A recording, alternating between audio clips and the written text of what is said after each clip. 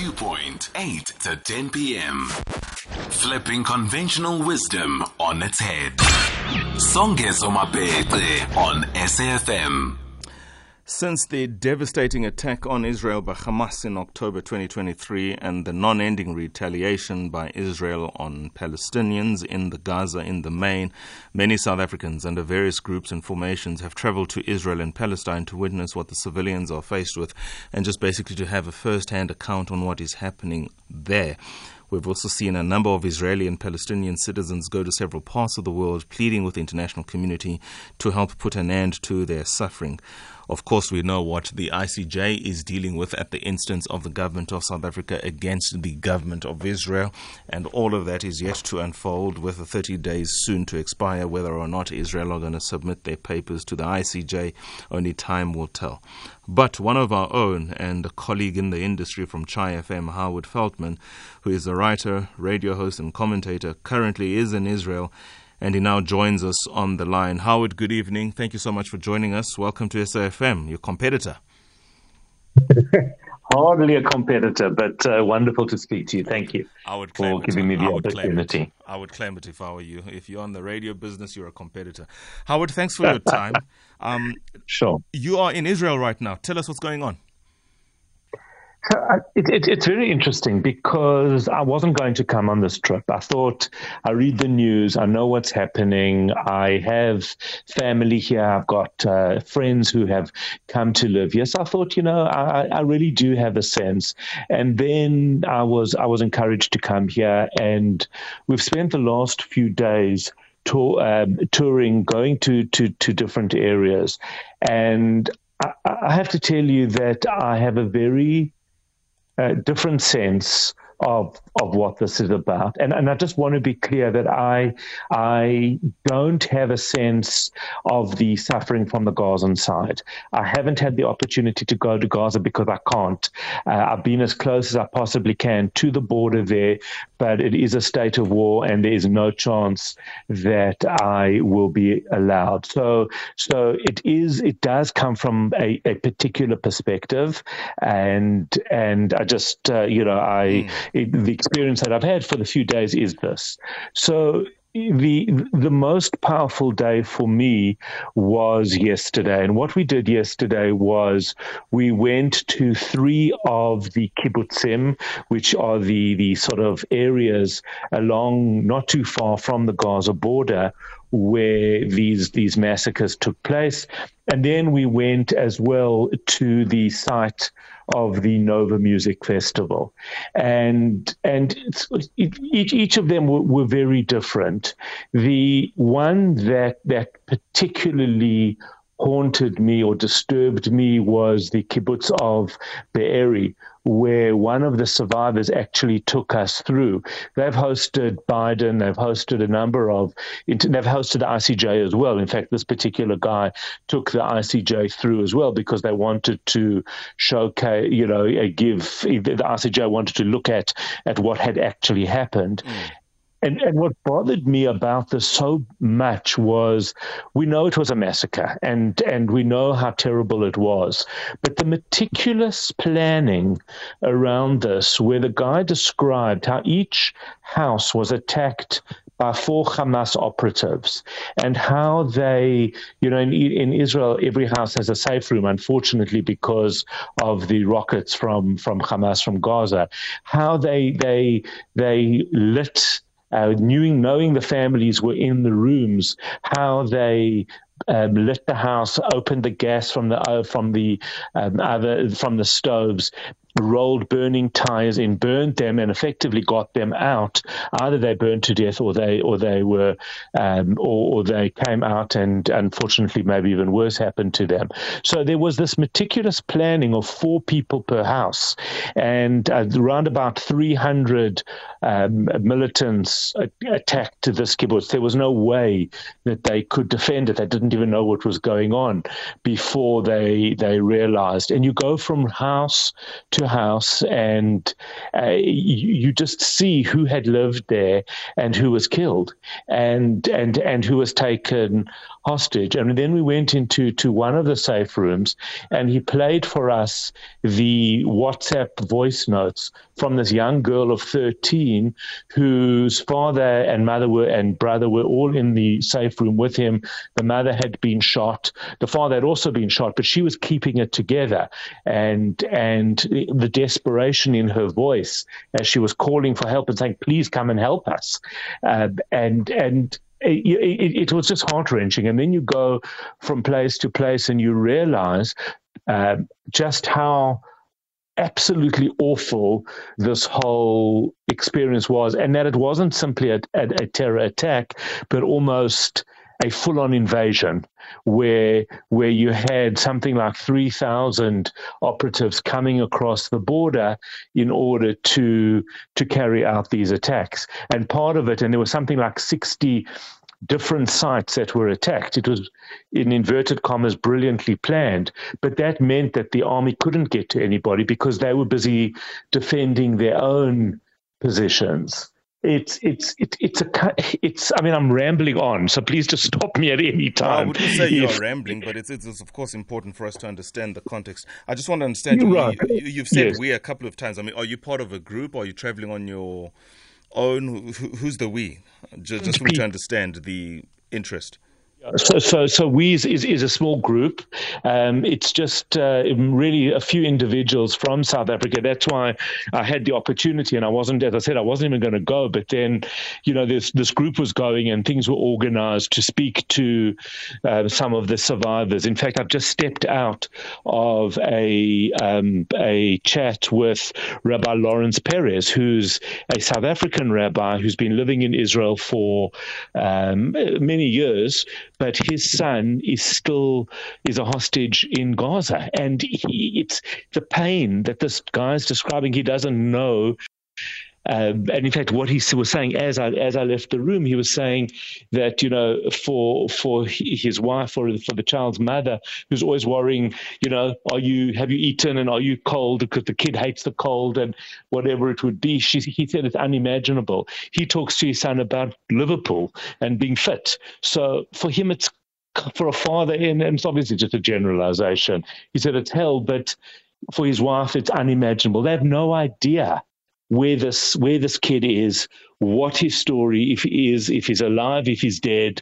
It's just so you go through Israel and it looks kind of normal, but the minute you start speaking to people, this is a fractured, hurt, disappointed country, people, because they are very disappointed in their government, in the fact that the government let them down, and there's many reasons for that, including Netanyahu, who I think everybody is blaming, maybe because he was taking the country on a selfish right-wing journey. I don't know, and I'm certainly not an expert. Is that the sentiment that is thought of Benjamin Netanyahu? Certainly, yes. One might view his rhetoric as very inflammatory sometimes, if not right-wing, but perhaps without even going to that extent. He certainly is somebody who believes in his story and is willing to stick to his guns. What is his relationship with the people of Israel? Well, I have not come across one person who remains a supporter of his. In fact, everybody, and I'll tell you why, it's because his whole rhetoric, as you've just said, is about security and safety, and he kind of painted himself as this guy that they need to keep them safe, but he didn't.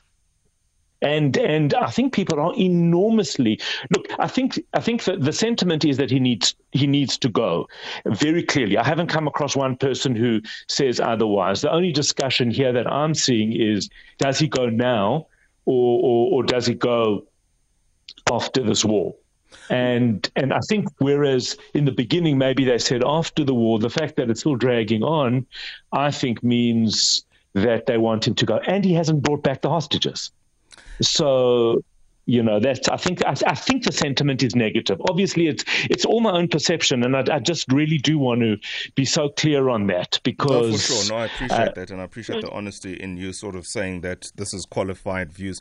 But have you engaged any part of the Palestinian story, Palestinian perspective? Had conversations with those who are Palestinian origin?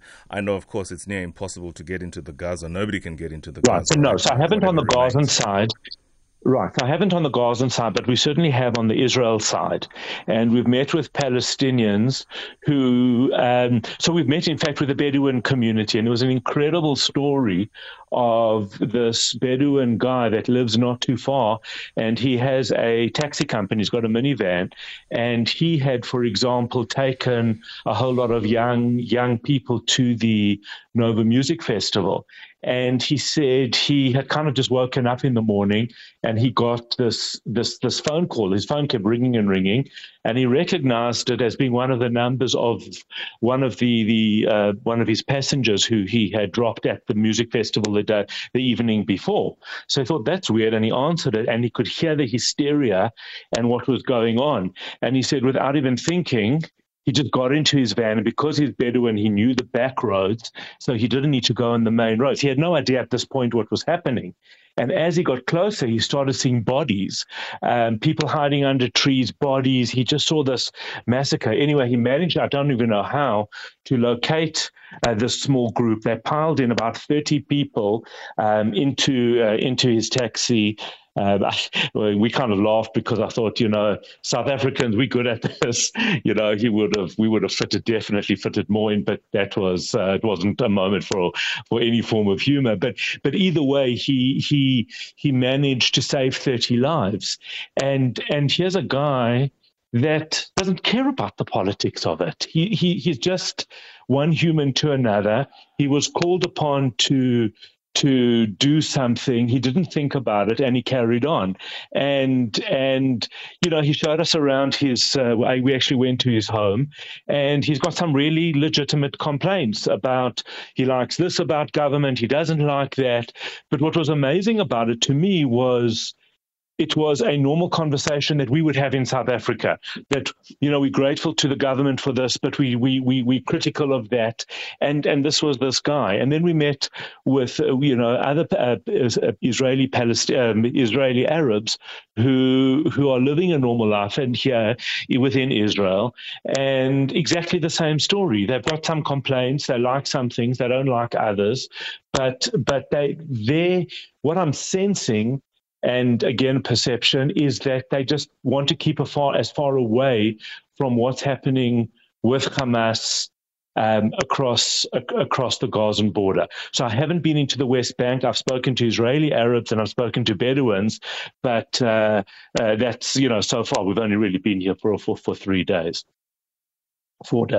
21:25 is the time we're looking to wrap up this conversation. I have one voice note and 2 messages for the guest. Before we play the voice note, here's what one of the messages says. Benjamin Netanyahu is using the ethnic cleansing and genocide for his own personal glory, as he knows that the genocide won't stop the Palestinians from resisting the occupation, and your guest is clear and telling as it is